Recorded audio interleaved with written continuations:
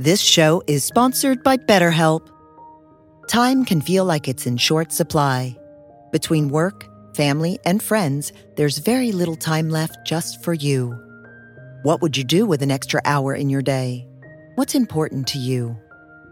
Therapy can help you find what matters to you so that you can do more of it. It's a great way to increase self-awareness, build a greater sense of purpose, deal with overthinking, and more.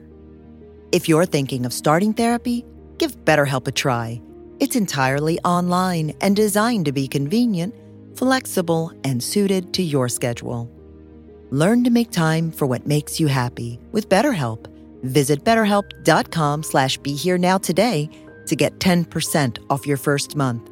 That's BetterHelp, HELP.com/BeHereNow.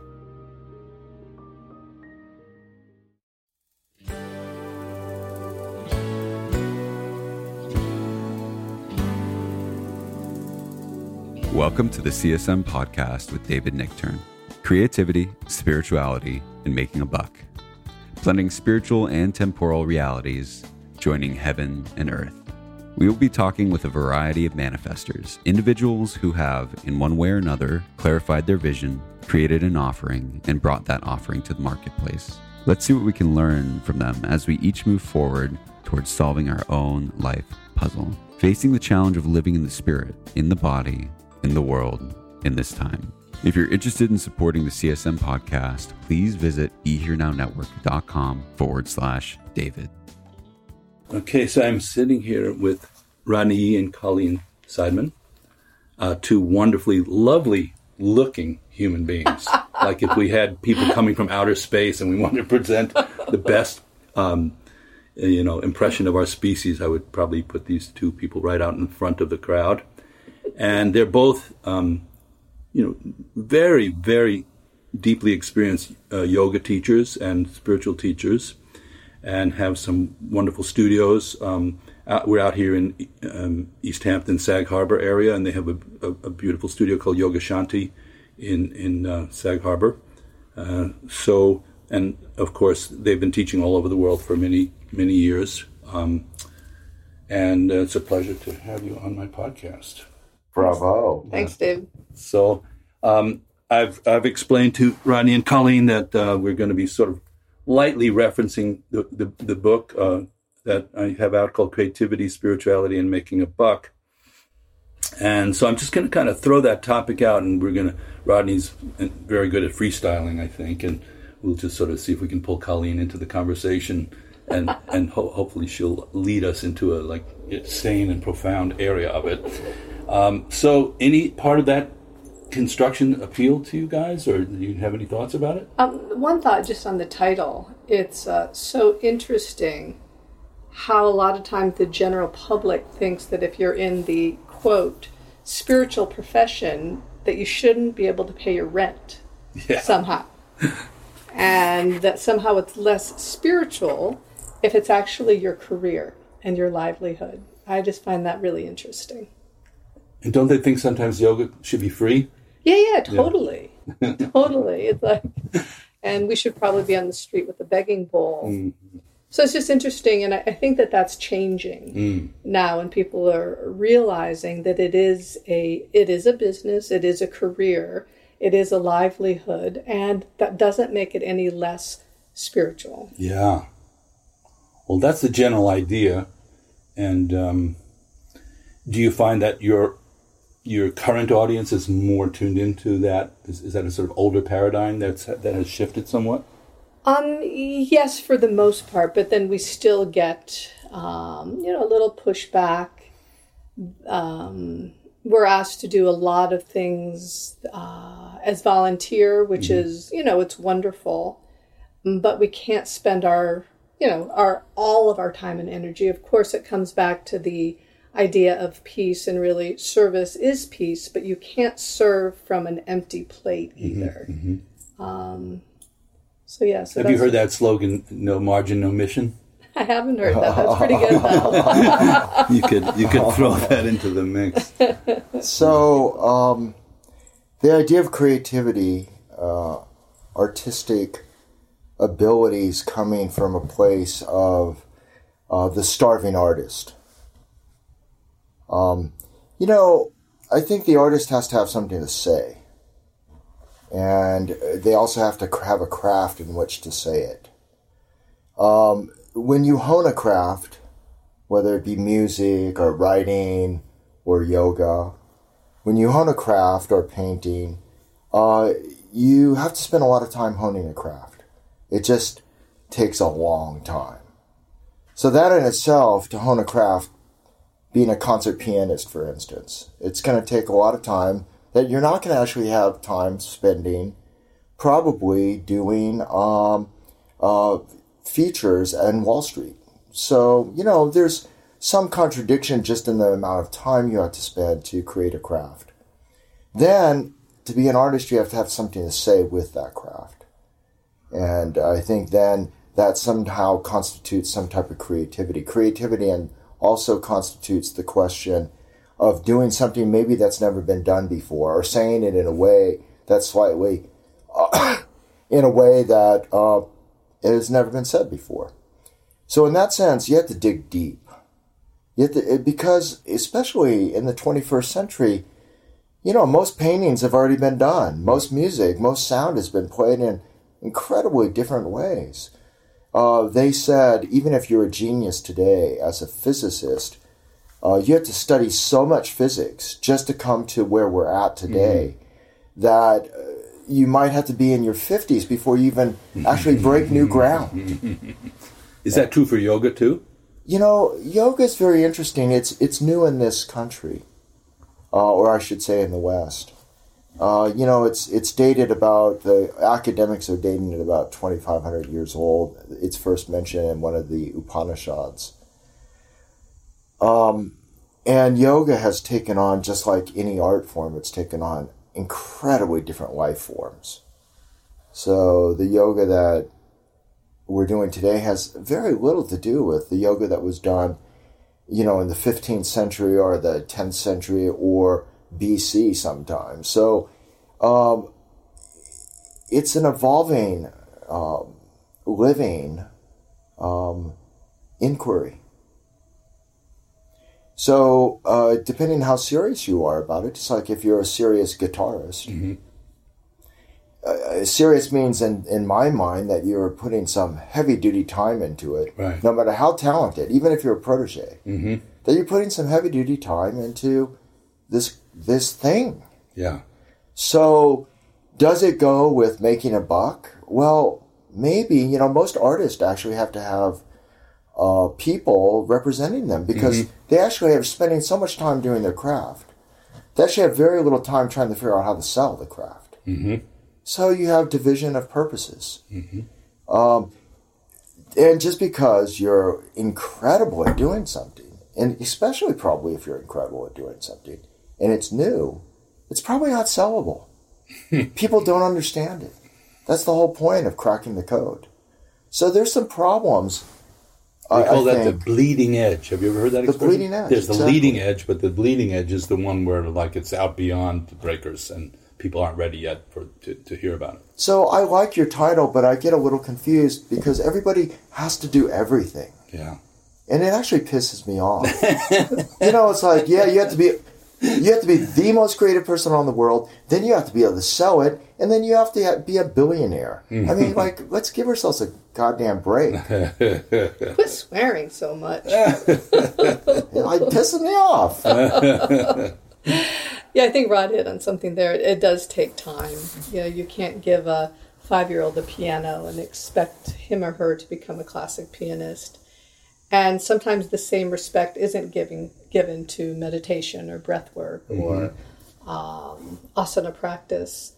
And I think it should be, because there is finesse, there is subtleties that you can't get to unless you've spent 20 years on the mat really exploring and digging deep. And a lot of times that it's begins to be taught at a level where the teacher hasn't spent that much time refining their craft. I think that's... this is in the chapter Mastering Your Craft. This is obviously an essential ingredient. But Colleen, I want to ask you, because you've had this studio out here for quite a while, right? Yeah, 20 years. And is it your main business or main livelihood, or has it been? Yoga is my main business. As some of you do or don't know, if you want to make money, do not open a yoga studio. There is no profit to be made. The profit that we have made is really training teachers and workshops and conferences and being on the road 200 out of 365 days of the year. You're hearing it from the horse's mouth here, everybody. The yoga studio is my love. It's my life. It's my community. It's what gives me the most. You talked about contentment. It brings that. It brings me joy. There's also frustration and, difficulties in that way, but it is not a moneymaker. And we're very successful as a yoga studio as far as the number of bodies that come through the room. And I believe we have... I think we actually have the best yoga teachers in Rod says in the West because we've been open for so long. Sure. The teachers have been marinating, and we bring in all these amazing teachers like yourself, and they have access to those seasoned teachers. Have you at times felt pulled between your desire to go deeper with your own practice, and it takes time and energy to run a studio and to be on the road, hundreds of days a year? Is there any kind of tension between those two aspects that you felt? Yes, but there are times when the well runs dry, and that's a really scary time when the inspiration has dried up, and you feel like you're just going through the motions. And at that point, it is time to retreat and study and get some new inspiration. Rod and I always take at least 2 weeks a year with a teacher where we can just be the student. Wow. David, last night you led a meditation at Yoga Shanti, and it was really quite profound in the sense that you were helping us do a eye-open meditation with the sort of feeling that there's a continuity then when you leave the mat and go into the world. Really beautiful. When you've practiced yoga, you have enough in the bank. In other words, when you've practiced a lot, you've put a lot of hours in whatever aspect of yoga we're talking about. Then the bleed over into your everyday life. So when Richard Rosen says something like, how often are you meditating, Richard? The answer is like, well, I'm sort of always meditating. But someone can't say that without a certain amount of in the bank. Yeah, do you understand? Absolutely. There's a lot of people saying things like that. Sure. But they actually haven't put the blood, sweat, and tears, the bleeding edge, into the bank. So it's only sort of lip service. We used to listen to Thich Nhat Hanh speak, and he would be preceded by his young monks. And they would say exactly his words verbatim from his books. Sure. Thich Nhat Hanh came on stage. He basically repeated what they said. Night and day. One was empty of meaning. The other one was brimming over the top of the glass with feeling, meaning, intellectual content. Content it has to be there. So the thing is, and another thing about creativity, you spend a lot of time in Japan. I read an amazing article about a master of actually soba sauce. And his family had been creating soba and soba sauce for 300 years. So it was basically like a 10-generation type of ordeal, right? And he was scratching his head in this video saying, creativity, what could they possibly mean by that? Yeah. He said, I'm just trying to create more subtlety in the flavor that my family's been working on for 300 years. Okay? Now, he says, I know it's a beautiful thing. You guys are creating this Asian Western fusion, and you go to New York City and you get these super cool, like, fantastically creative foods. He says, I that's something, but it's also something to refine. So what is the creativity of refining something? And what does the word creative actually mean? So when we throw 3 words out there, creativity, spirituality, and how to earn a buck, wow, I mean, we're basically traveling the universe at that point. Well, I left out one important topic, and I mentioned that in the intro, which is relationships. And I carefully mentioned that it's a deliberate omission on my part because I don't consider myself to have enough expertise to talk about it properly. But you guys could jump in there too because you work together, live together. That's an amazing. It's outside of the realm of the book deliberately because that's almost like a grand slam of manifesting on so many different levels. So you can go there or not. I'll just lay that out there, but just so everybody knows it's for the next book out that'll happen. Yeah, relationships are, I guess, what life is all about, right? Mm-hmm. How you handle them, what you can handle, and how gracefully you handle what you can handle. I mean, we've been doing this dance for quite a while now. I don't know, 16 years or something. Wow. Yeah, and it's a 24/7 game, too. And it has, its pluses and its minuses, like every relationship. Hey, be careful. Yeah. We're starting to, refine that dance. And, we teach together in the classroom as well. On the road pretty much exclusively together. And at first we laughed because we used to get mad at each other in the classroom all the time because Rodney wouldn't stop talking and I'd be looking at my watch and I'd be going up to him with the big eyes and the shrug of the shoulders like, duh, dude, you've said enough. Give me back. The classroom, we're used to being both, as somebody put it, front burner people. Mm-hmm. I've been in the fashion business as a model for years and years, and I'm used to that role. And Rodney's been the videos, and he's used to being a front burner. Mm-hmm. So we would clash, egos, hard heads, and but we've got that. I don't think we've been mad at each other for a few years in that way. I mean, that still comes up where I sort of tap my watch, and he does the same. You see why I left relationships out of the book now. It's complicated. Yeah, no, it's complicated. But I can't imagine, as much as we travel, to not travel together and still maintain the level of understanding within the partnership. Are you each other's teachers? Do you learn from each I other? would say we're definitely each other's teachers. In yoga? I take every class he teaches if he's not teaching with me, and he takes every class that I teach, literally every class. Wow. Before we got married, probably within weeks before we got married, somebody, I think he's from your lineage actually, came up to us and said, "Are you guys crazy?" And we're like, "Yeah, but why?" And he's like, "You hold up a mirror to each other every single day. Mm-hmm. And you know how difficult that's going to be to have that sort of accountability on an everyday basis." And we had no idea what he was talking about. And now we do. The mirror. The mirror. Well, you have to talk about the elephant in the room because everything is relationship, period. So I don't actually buy you saying you're a novice at it because you have a couple of failed ones in your pocket. Which we have means, a few of those too. Which I think we all do.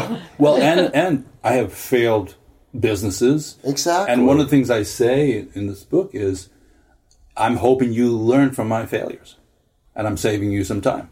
Yeah, and for us to even see it as failures is odd. Well, you use the word, so I'm just. I know it's an odd thing. I did it to bait you, and you just bit it right off the hook. No, I'm just kidding. It's incredible because really there is nothing but relationship. Mm-hmm. And so, whether or not it's the mirror that reflects your face in the bathroom, or your spouse, or whether it's your child, or whether it's your job, or basically. You're getting those teachings all the time, right? Well, and as teachers, we have vertical and horizontal relationships, right? So we have our teachers who we look up to in some way, I assume. We have our peers, and then we have our students, and they're all got a mirror-like quality. But I'm curious about if either of you would say anything about the process of being a student studying, because you mentioned that you go study for 2 weeks a year and try to increase your... We're studying with each other all the time. But I in think those for 2 weeks... both of us, I think for both of us, it's a relief to hand over the teacher seat to someone that we consider our teacher. And even Colleen, and she's really amazing as a studio owner to take class from her students that are teachers. And when we're in the classroom, we may be critiquing them in our head, but for the most part, we're taking class. In other words, we're there as a student. The one thing, having this vertical aspect of what you're talking about in teaching, you wear many hats, as you know. One day you're a student, one moment, and you might be teaching class and realize, oh, I'm actually the student here today. We teach a lot of elders, actually, in the community. And, you know, it's ludicrous to think that they don't have something to teach us. In fact, if you're at all just relaxed and listening, there's a lot of stuff flying around that's incredible to catch. And so, but Colleen and I, you're right, though, Colleen and I have been,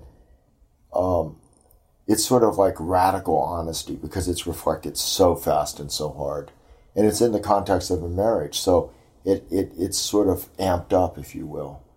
So in that sense, and we're together all of the time. So it literally feeds, any little nuance feeds itself and sort of turns into maybe a possible issue, which is not really, you know, after a while you're like, oh, that's just fluctuations. Yeah, like, are you sneezing at me? Really, it can get really crazy. Like right? Groucho said, you know, sometimes a cigar is just a cigar. And when I said we do 2 weeks, that's 2 weeks not that's off our location because we're studying every single day on location, and we bring in all of these amazing teachers that we get to study with. So it's not just those 2 weeks; it's every day. So one of the principles that I explore in the book is defining success in your own terms, not because we tend to import, or I'm calling it externally rotate. We're looking around for some vision to come in from the outside. Do people approve of us? Are we doing well? But what's your own version of success and contentment? And, you know, we're in a culture that's so intensely materialistic, right? That there's so much drive towards, you know, accumulation. So I'm wondering if you have encountered a moment of just assessing your own level of contentment and saying, we have enough, we're good. And it could be at whatever level you want that to be, and it can include whatever parameters you want. But is that something you contemplate, or are you just sort of going with the flow in that area? For me, it's something I struggle with very much. I come from a family, 7 kids, and my father was a factory worker. So I come from sort of that poverty mentality that you talk about. So not having finances to pay the bills is something that I worry about. Even to this day? Even to this day. Right. Yeah, I definitely have that mentality of the fear of money and of not having it and not being able to provide, not being able to do all of those things that money benefits you, because I watched so many years my parents struggling with which bills to pay on payday because they couldn't pay them all. And, you know, we always had food on the table, but we had to watch the struggle of that. So has that made you a kind of sharp business person? I wouldn't say I'm a sharp business person, no. But I work I guess Rod's been swearing, I work my ass off. Yeah. 24/7. I'm never not working. Ask Rodney. It's one of the bones of contentions of our marriage. I'm a workaholic. And I have, you know, you might call it work ethic. But that was distilled in me since I was a child. I started working at 8 years old. And how does it affect you as a boss? Because you're a boss. People work for you. They look at you as the person they're going to project all that stuff onto. And do you consider yourself a compassionate boss, or a tough boss, or a softie? You know, it's sort of all of the above. They know what I expect from them, which is not to sub their classes out unless they absolutely have to. I expect for them to be there, to be on time, to be prepared, to teach a well-sequenced class, to, you know, have some forethought before the class. But having said that, you know, I think that I can do that with compassion. And anyone that comes to me, I mean, I'll definitely sit down and listen to. I take things on. I internalize pretty much everything, and I never want someone to go away with a bad feeling. So I'm sort of like my mother in that. A lot of times I walk away thinking, oh, I did that wrong. I made them feel bad. I didn't want to make them feel bad. So I think I'm balancing that edge of expecting what I do from other people, and then feeling bad that I expect that from other people. Sort of that two-edged sword. Yeah. Rodney, you're a boss too, right? Do you have people who work for you? Yeah. I mean, it's interesting as I continue to hear Colleen's story over the years. We fit a lot when it comes to work ethic and sort of the general feeling of an immigrant family growing up, really feeling like putting shelter over your head and bread in your mouth were really important, and don't be, don't overspend and so forth. But both Colleen and I have been very lucky in our careers, lucky and also arduously working, and also I think intelligently making decisions that actually afforded us a very good life. I think that where we are a little bit different is my dad would always say to us, you are successful if you can look at yourself in the mirror and feel good. And he had that duplicity to him all the time. He was feeding a lot of people, a lot of uncles and aunts. He was putting food on the table for it. He was like the Godfather in some sense. And yet simultaneously, even though that was his physical sort of in the world personality, he was actually incredibly artistic and philosophical. So you saw this really strange combination. And often I thought, what a contradiction. And it actually upset me a lot as I was growing up. But I feel success is truly eventually that. I mean, I don't disagree with Colleen at all. Like, get your act together, put food on the table, take care of your kids, right. Let's take care of the survival aspect of things. Right. But I had another really important mentor that said, once you have those things taken care of, don't keep doing that.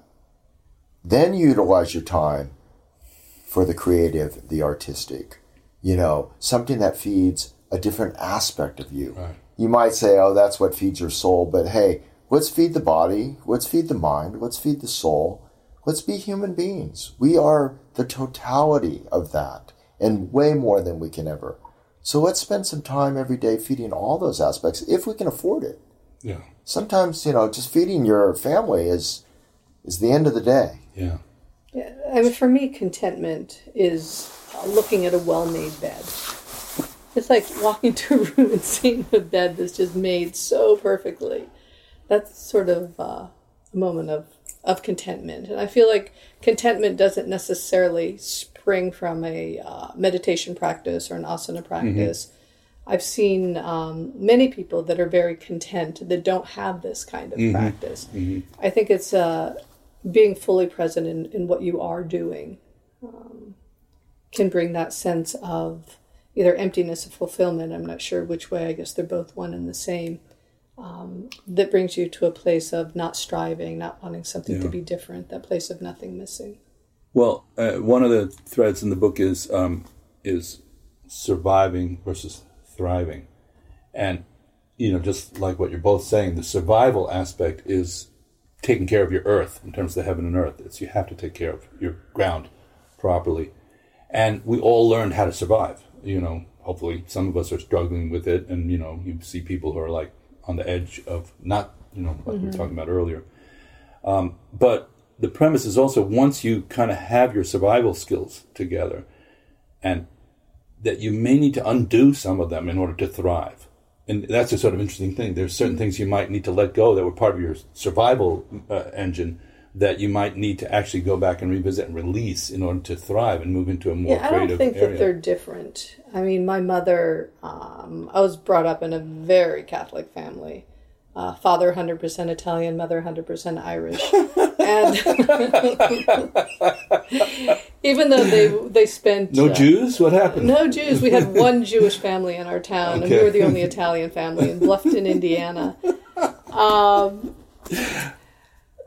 But even though we were busy trying to survive on low income with a lot of kids, the thriving from, especially my mother's faith and commitment, she always had a rosary bead in her hand, always had rosary beads in her hand, went to Mass every single day. I don't know what the hell she had to confess about, but she was constantly in the confessional, where you go in and you go on your knees and the priest opens up the thing and there's a screen and you just see his profile, and then you start telling him all the bad things that you've done, and then he absolves you and tells you how many prayers and things that you have to say, and then you have complete absolution. So I feel like she was having her soul fed, and that was a very important aspect of the surviving. The spiritual dimension of that, and that's sort of thriving and surviving. It's funny now, the studio manager is a reincarnation of your mom. And I've never not taught on a Sunday. Literally never in my life not taught on a Sunday. Or in my last however many years as a teacher, 25. Do you feel your Catholic roots are still part of who you are as a spiritual person? Oh my God, person? So much. So much. Yes, absolutely. From the chanting to the incense to the homily, the Dharma aspect of it, the Dharma talk aspect, to the kneeling and the standing. And obviously Catholicism has a high degree of ritual, which also, for example, Tibetan Buddhism does, and yoga can have. And do you like that part? I love that part. Oh my gosh, absolutely. I love that. It definitely, I went to confirmation, and I feel like I did have a connection to that. I mean, I still, to this day, for whatever reason, I love Mother Mary. I have her figures, in different rooms in the house. I still say the Hail Mary. Well, the Kuan Yin in your studio, I couldn't decide if it was Kuan Yin or Mother Mary. Exactly. Is that partly with the shawl? Was that partly what drew you to that statue? Which one is that? The big one. The big one in the main studio. Oh, okay. Yeah. So anyway, I bring it all in. I use my Ganesha, I use my Lakshmi, my Saraswati, my Patanjali, but I'm definitely seeped in Catholicism as well. Okay. Yeah. Rodney, how were you raised spiritually? What was your upbringing? I was a Southern Baptist. Wow. In Oklahoma. Wow. Baptized about 12, 13 years old. At that point, it really wasn't meaning much to me other than the ritual of going through this thing. It didn't really mean, that I was going to be saved from hell or anything like that. It didn't make any sense at that point, And then other philosophical content around my teenage years started making some sense. But, that's the whole...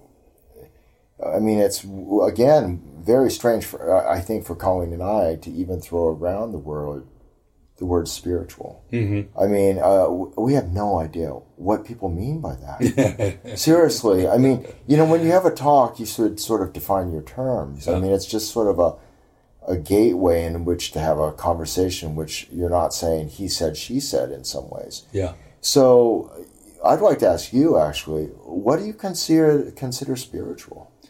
Well, in the book and in general, I'm sort of using it as a defining a parameter that's related to your essential well-being. In other words, it's not how successful you are. It's not how how you're manifesting necessarily. But if you're sitting quietly by yourself, how do you feel? That to me is your spirit right there. It's the purest sort of essential part of your being. And I hold that as the backbone of all the other activities. I think if you had to create a hierarchy, that would be the pinnacle. So if you sit and you're constantly worrying when you're sitting, does that mean you're less of a spiritual person? No, not at all. It means you can relate to yourself in that way as whatever's happening being part of your but I think there would be a certain cultivation. Each of these areas is described as a cultivation. So in other words, you're cultivating creativity, you're cultivating livelihood skills, you're cultivating spirituality. What does that mean? Well, it means how is your well-being? And nobody can tell you that. I don't think it has to do with how you were raised or what your church is or what your religion is. So there's this huge background. Yeah, background. Sometimes basically people say it's like the screen behind the movie that's playing. Exactly. Okay? Yeah. And so you're describing this basic well-being. Maybe you don't need the well because that basically says there's a bad being. But maybe you're considering something outside of the realm of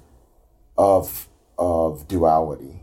So there's this screen. And is that screen then basically being in touch with that screen is in some ways in touch with the part of yourself that is not really of duality, and the part of yourself that actually is already maybe pure joy. Yeah. It's obviously people formulate this so differently, but it seems to have an absolute and a relative quality, which is something that we talk about in Buddhism a lot. And the absolute qualities, of course, you can't distinguish it as like I'm good as opposed to bad, for example. I'm feeling well as opposed to sick. But at a relative level, these things have tremendous meaning.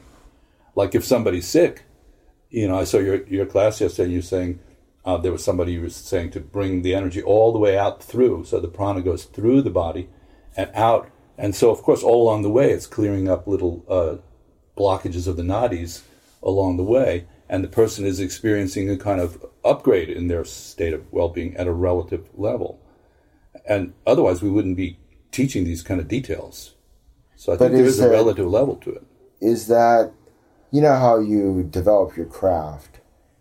You've developed a number of crafts. Sometimes a person can become a craftsperson, but not an artist.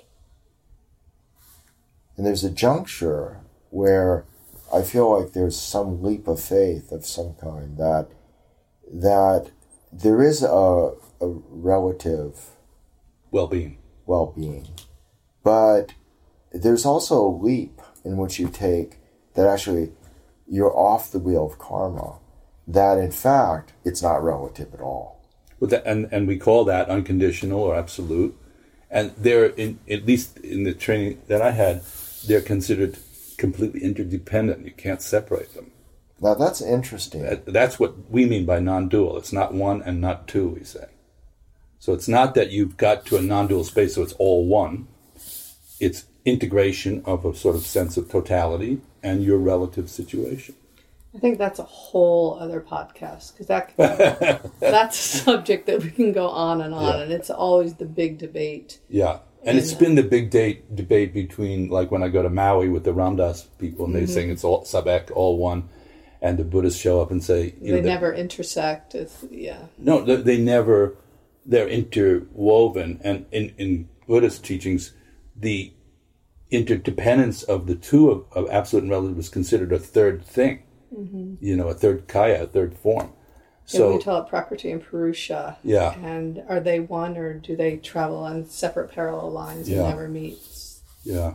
I mean, of course, it is a deep topic, but just at the simplest level, I mean it by just how somebody's feeling. And so basically a general sense of contentment, maybe not even happiness, but sort of a settling. And so in some ways, if you're not actually cultivating the contentment, again, you're in some ways getting rid of the thing that's actually making you unaware of the contentment.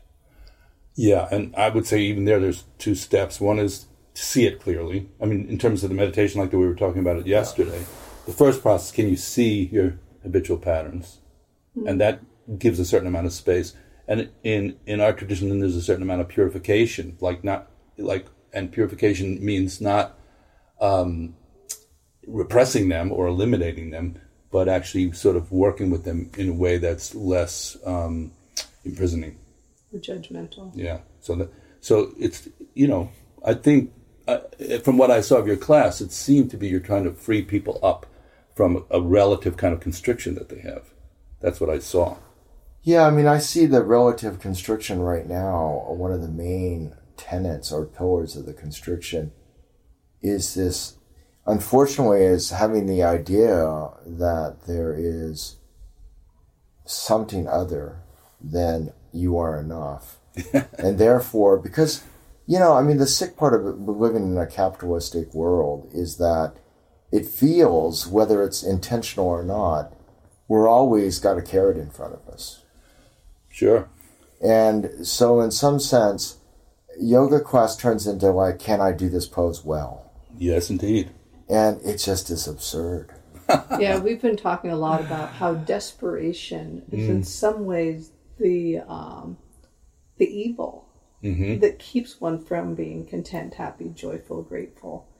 And we see it in people that are very wealthy and that have everything and never have to worry another day in their life. Yeah. There's still this desperation for something. And maybe it goes back to what you said, one of your chapters is just to be seen, to be validated, to be appreciated. Yeah. And it just seems like there's this emptiness and there's this striving because something's missing. There's something I have to get. And if I do it bigger, more, harder, faster, then I'm going to get there. And then I'm going to be content. And then I'm going to be happy. But it seems like this sense of desperation for everyone, even our children, they're only in their 20s, their early 20s. There's still this sense of desperation that I'm not going to have enough, that I'm not enough, that I'm lacking, that everybody else is going to see that I'm lacking. And it's really unfortunate because we're so blessed and lucky. And but there's something we're trying to get. How do you communicate that in the yoga class, which is filled with people who are like, you can feel the striving towards the kind of perfect asana, the perfect form, and also that this may be like they've capped off their materialistic crusade and they've kind of like made it through that hoop, and now this is the final thing. Can I have the perfect yoga body? I don't think anyone's past the materialistic realm. I don't think anyone that I know has capped that off. But I mean, even the billionaires, yeah. But in terms of the, what Trungpa Rinpoche used to call spiritual materialism. Sure. In other words, this is the final, or this is an additional thing I could accumulate and put into my basket of kind of accomplishment. I think what we try to do with those kind of people, there's one fella in our class in particular, he was a big-time litigator, and he's trying to retire right now. He's not doing a very good job of it. But he just pushes so hard, and he's got a difficult body to work with. He's already had one back surgery, and he's probably going to head for another one soon because he will not back up. But one of the things that we try to do in our class is to get you to look at yourself in the way that you're approaching things. So you mean even the way you're approaching the yoga class right now? Very much. That's a big part of what we do is we try to get you to see. It's like, okay, you're in this pose. And now, how are you in this pose? Like, is there any breath? Are you insisting? Are you mad at your body? Are you, or is there any sense of ease, love, breath, kindness within this pose? And do you have to back up to get that? Or do you have to approach it maybe with a little more enthusiasm? Because there's lethargy and there's the opposite of that.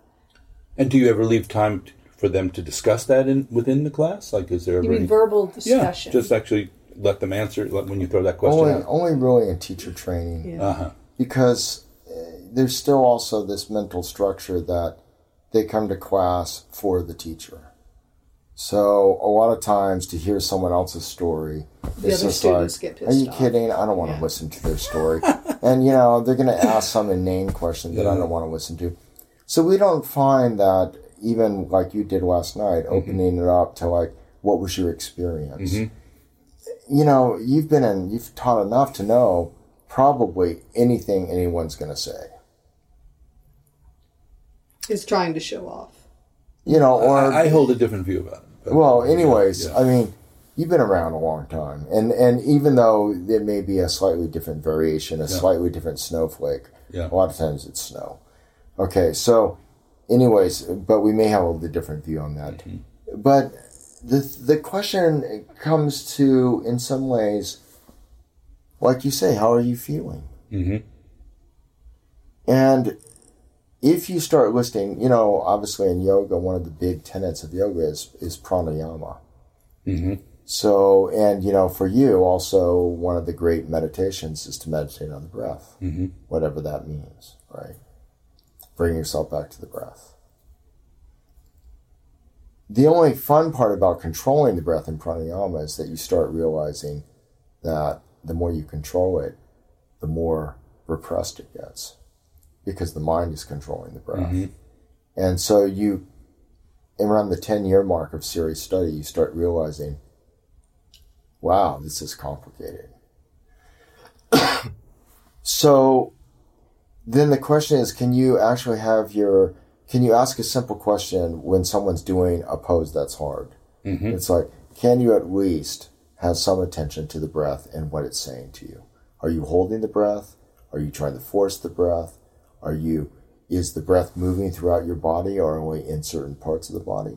So by understanding just that, you have a whole nother way to diagnose, if you will, your folly within the pose. And it depends on each person's individual body, too. Some people have to put their foot on their head before they can even check back in to see, how do I react when things are difficult? Mm-hmm. Some people are, lucky in that they barely have to bend forward to be able to check in and see what they're feeling at that moment. Yeah.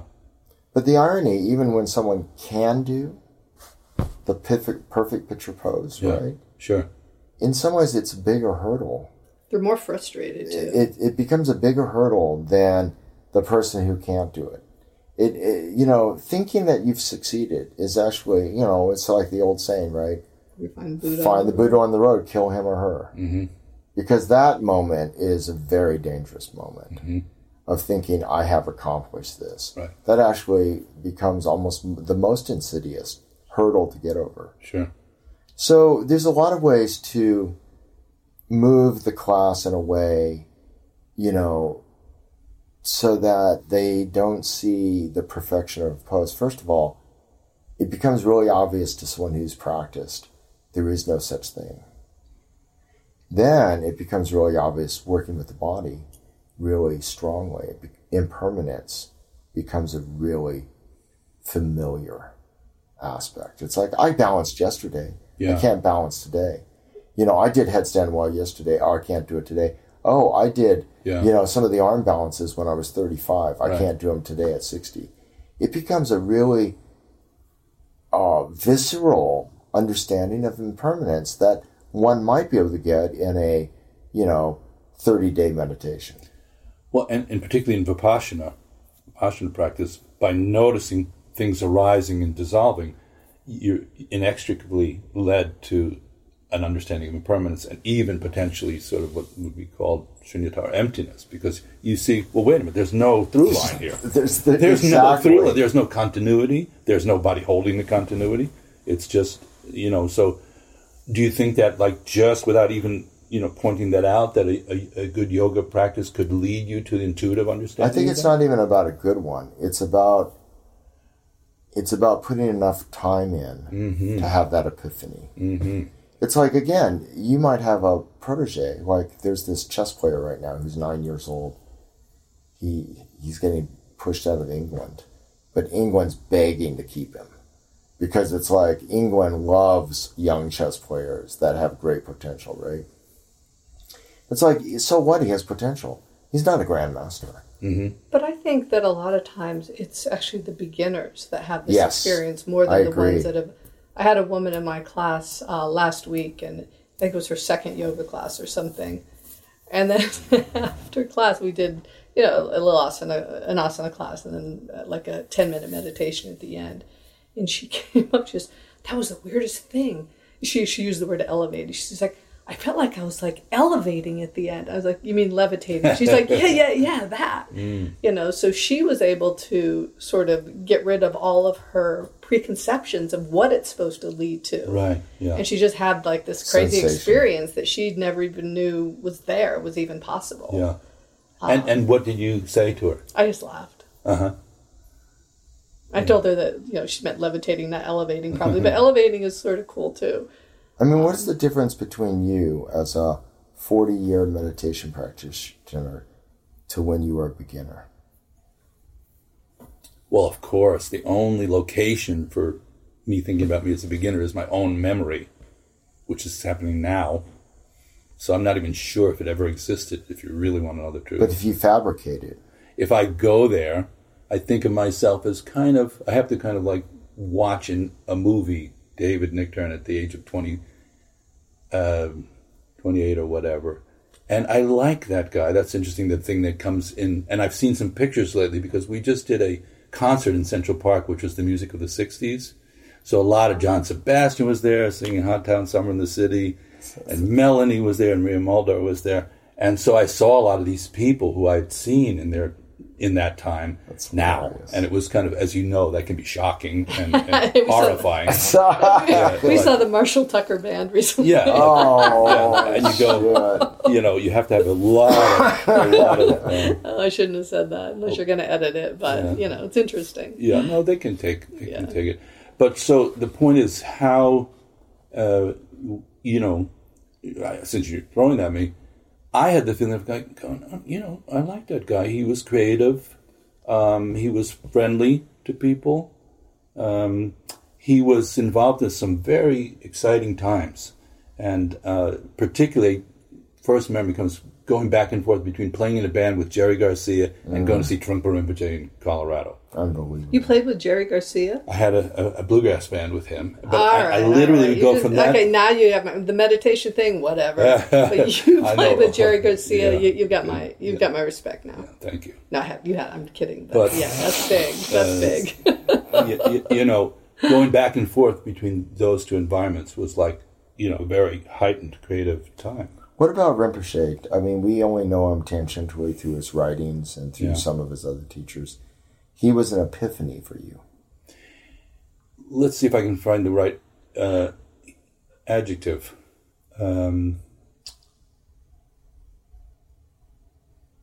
At this point, I can't really separate him from my own sense of the world.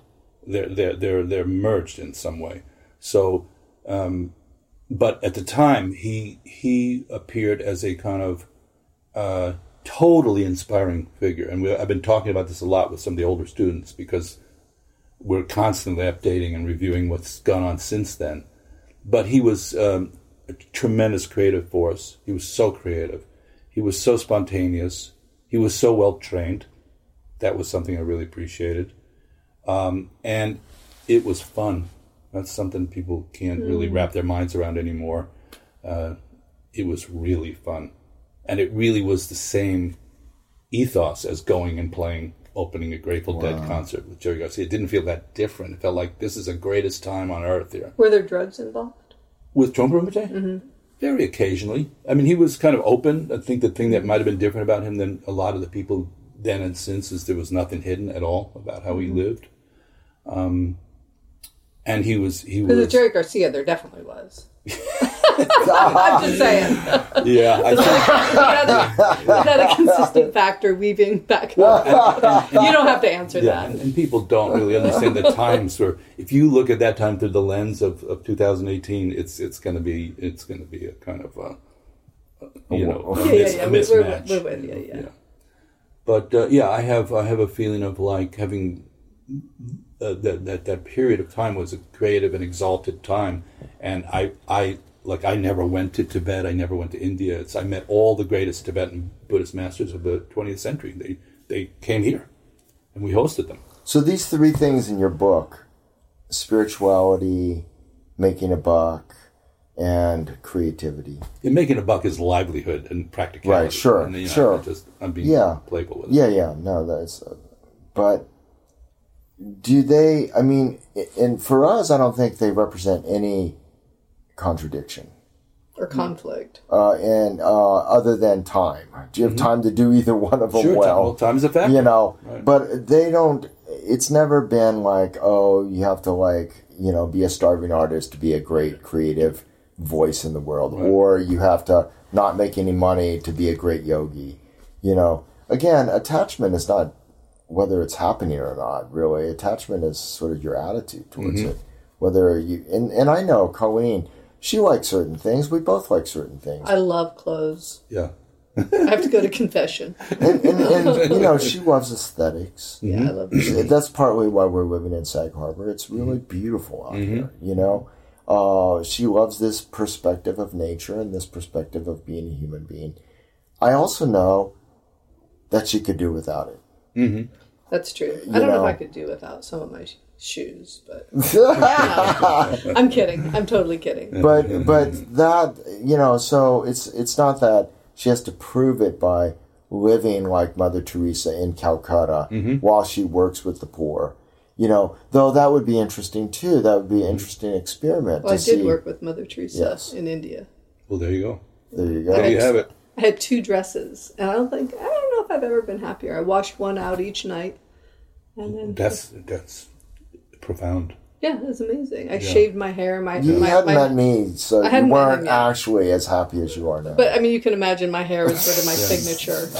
But I shaved it off and went and worked with the poorest of the poor. It was beautiful.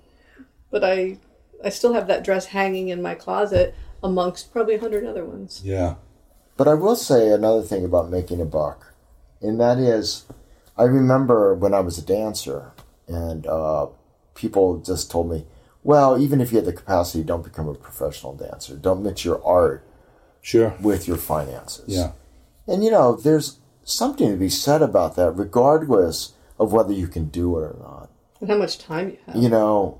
It'd be interesting to be a monk in Bhutan and get government subsidies. Like literally in Germany, they gave government subsidies to dancers, right? Yeah. The government was supporting the arts. Yeah. Very interesting. And I have to say, it would be interesting for some of the artists I know to not have to worry about making money. Mm.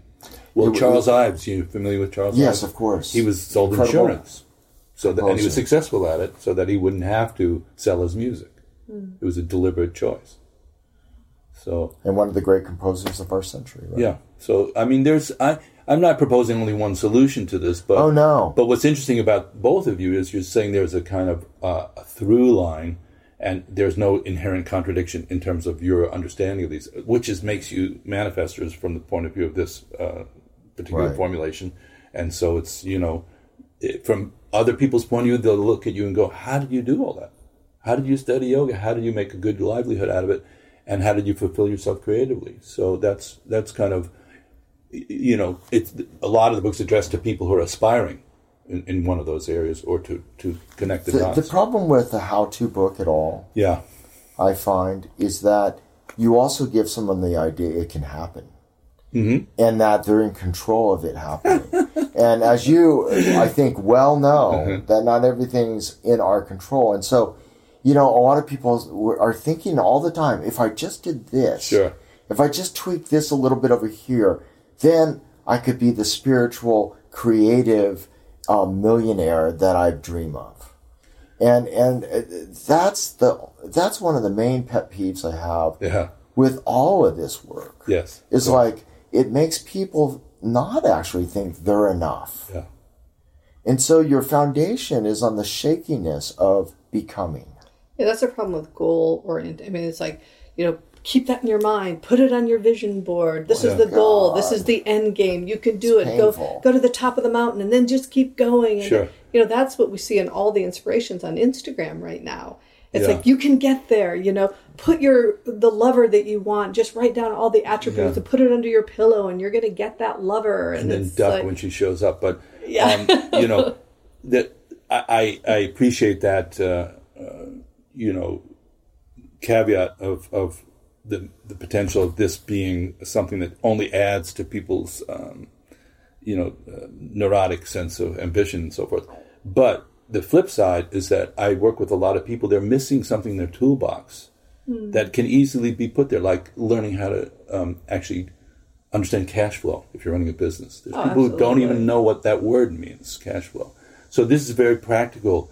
And the main thing is that the vision itself, the heaven principle, is coming from the unfabricated realm, and you don't have any control of it. So the instruction is just kind of open to it, and then you have some sense of manifesting that. And along the way, you're adjusting, you're adapting, and I think this is for people who are facing obstacles that they keep bumping into over and over again, whether in their physical realm, their spiritual realm, or their creativity. A great friend of mine just passed away who was a phenomenal guitar player, like one of the all-time greats, but he did not have the recognition that he deserved, I feel. And there was some misapprehension about the business aspect of what you are doing this for a living. You are great at it. Maybe if he's content with that, that's fine. I can think of another guitar player who was the greatest jazz player that nobody ever heard of, but it didn't matter. Didn't matter. But this was somebody who could have been, really appreciated for what his gift was. I feel like they just don't get out of their own way. Yeah. But you know what? That's generally, The irony is this, though, and this is what I've noticed in teaching a lot, and that is the things, for instance, my musician friend who can, you met him, the violinist, right? Yeah. Mm-hmm. A lot of times he'll say, "Can you hear that, Rodney?" And I'm like, "Actually, I can't. I'm sorry. I can't hear that. I actually, and so what seems so ridiculously simple to him, in plain sight, couldn't be more hidden for me. Mm-hmm. And we can understand that when it comes to extremes. Like, there's this 9-year-old chess player, right? There's not a lot of 9-year-olds that have that capacity. Mm-hmm. There's just not. And we can accept that. Mm-hmm. But you might have a hard time accepting that, my guitar player, he actually could have been famous, or he could have had a lot more money in the bank. Or appreciated. If he just would have tweaked this little... But sometimes we don't realize that tweaking that is so obvious to you is actually not doable to him. Absolutely. And we think it's a little hurdle. It looks like a little hurdle. If I can tell, I'm working with this one guy right now. I'm like, I promise you, your big hurdle is punctuality. Seems easy, right? Like, right. Wow, I got to be there at 10 o'clock. Let's plan to be there at 10 till 10. Yeah. There's enough clocks in the world to figure out probably that you can be there at 10 till 10. Mm-hmm. I promise you it's going to be a huge hurdle for him. Yeah. But he can do it. No, I don't know. Oh, yeah, he can do it. So it's kind of a root habit. See, that's the thing. What I'm saying, what I'm saying to us right now is that things that seem so obvious, like being on time, like everybody says, come on, it's simple addition. You can do it. But what's keeping them from doing it can have 10,000 lifetimes of karma. Not to give them an excuse. They were late for all 10,000 lives. No, what I'm saying is 10 months every time. It may be not as simple as what we think it is. Oh, that's absolutely. All. They can call an Uber to come pick them up 20 minutes before class every day I would think that was the case. No, you're both. I think there are examples. You're both of that. right. You're both right. Yeah. I mean, this is, and appreciate you kind of issuing this caveat, a warning of like, and my hope for the book is that it's not like just, okay, you can just trick your way out of this thing and get it right and get it to feel right and look right. So ultimately, the guy who's late, that is a spiritual problem. That's actually not a business problem. And that's one of the things I'm saying is look at the roots of what's happening.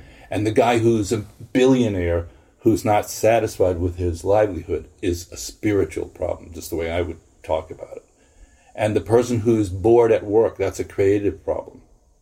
So I'm just really saying that there's a, through line with these three things, and they're not really separate, which is, but, I saw like yesterday when you make adjustments on people, there is something there that can be tweaked. It can be tweaked at that moment with an outside point of view.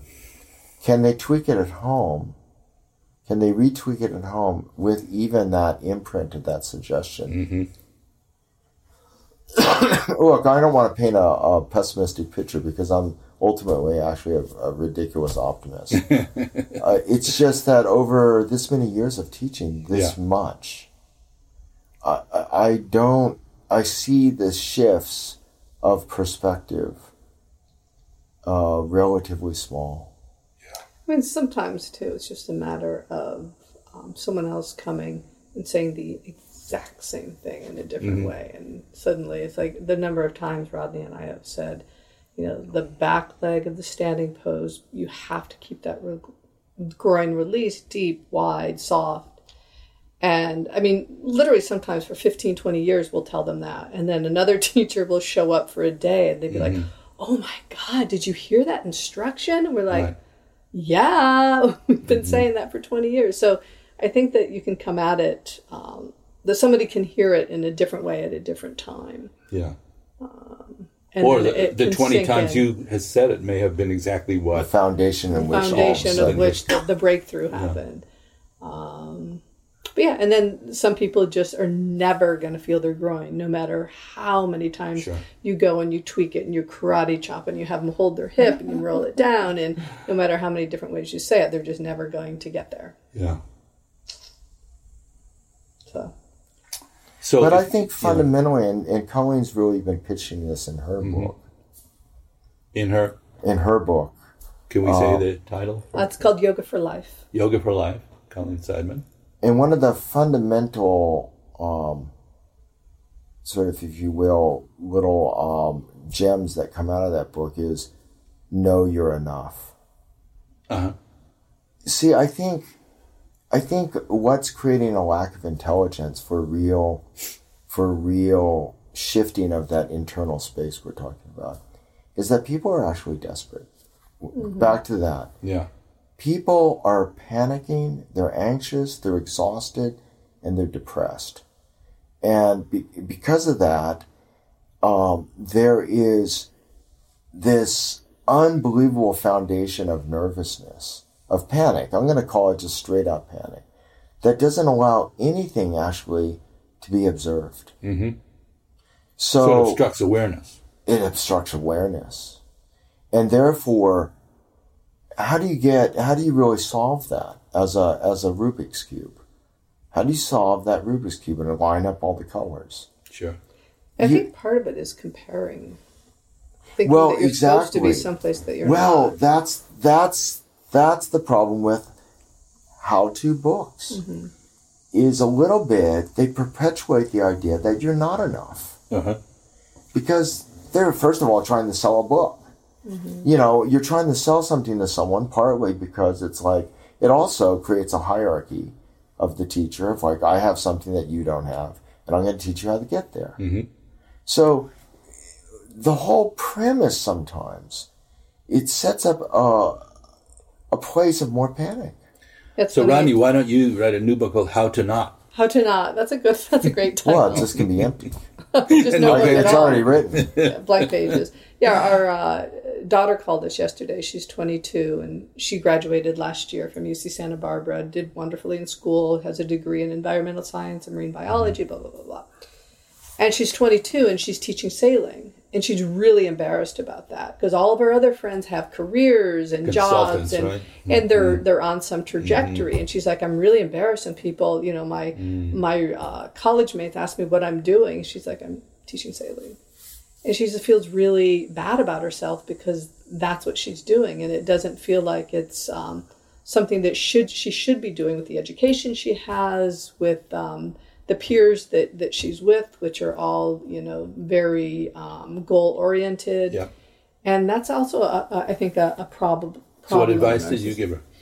I told her to enjoy this part of life, and they're jealous of you, too. So, and she's my daughter. She's always going to make money. Like, she's going to do whatever she needs to do to fulfill that aspect of her life. And you don't need to know what you want to do at 22. What if that is what she wants to do? Just teach sailing, but she's never going to feel like it's enough. Why not? Because she has in her mind that that's not success. Well, I mean, that's one of the things that I'm talking about is you define success on your own terms. And you have to explore the influence of your family and your culture to come to that. But that's I like that, and it actually is one of the teachings that Ramanand Patel really put on. He says, we're in this workshop for trauma, actually, sexual trauma. And he said, how are you judging yourself? by other people's measure, right? He said, well, that's interesting. People don't know you very well. Who spends who spends 24/7 inside your head? Mm-hmm. Only you. Yeah. And you don't even know yourself very well. And yet you're actually basing other people's opinions as if they were some accurate criteria of who you are. I'm calling that externally rotated. Externally rotated, yeah. We're externally rotated. And yet, also in spiritual practice, part of the problem is that we also have an internal rotation that actually is also incredibly judgmental and condescending. Yeah, it's more critical than But it's the an external. It's an import. But, maybe neither one of those is the screen. Neither one of those is the screen. So the problem is fixating on neither one of those. Absolutely. So then one might have to ask, that's your propensity for whatever reason, whether it's genetic or whether it's learned behavior or whether it's 10,000 lifetimes. Pick your choice, or all of the above. Yeah. And then do we even have the wisdom as a teacher to begin to fine tune something so it's like all of a sudden the screen is seen? If you didn't think the person has the capacity to see the screen on their own, probably you could never tweak it. So, the great teachers I work with didn't do that much, actually. Didn't do that much. Nah. That's so interesting. So wonderful to talk to both of you about this. You too. What a joy. Thank you. And any closing, homilies for the amassed acolytes that are going to be listening to this? Practice relaxation. Okay. There ain't nothing missing. Know you're enough. Okay.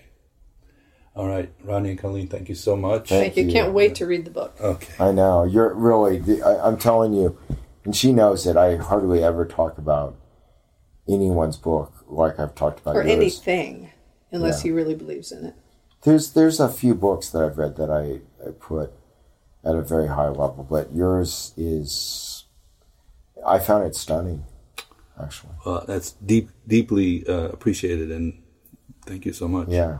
So I'm going to just close off, and then hopefully we get a chance to talk again like this another time. Great. Thank you.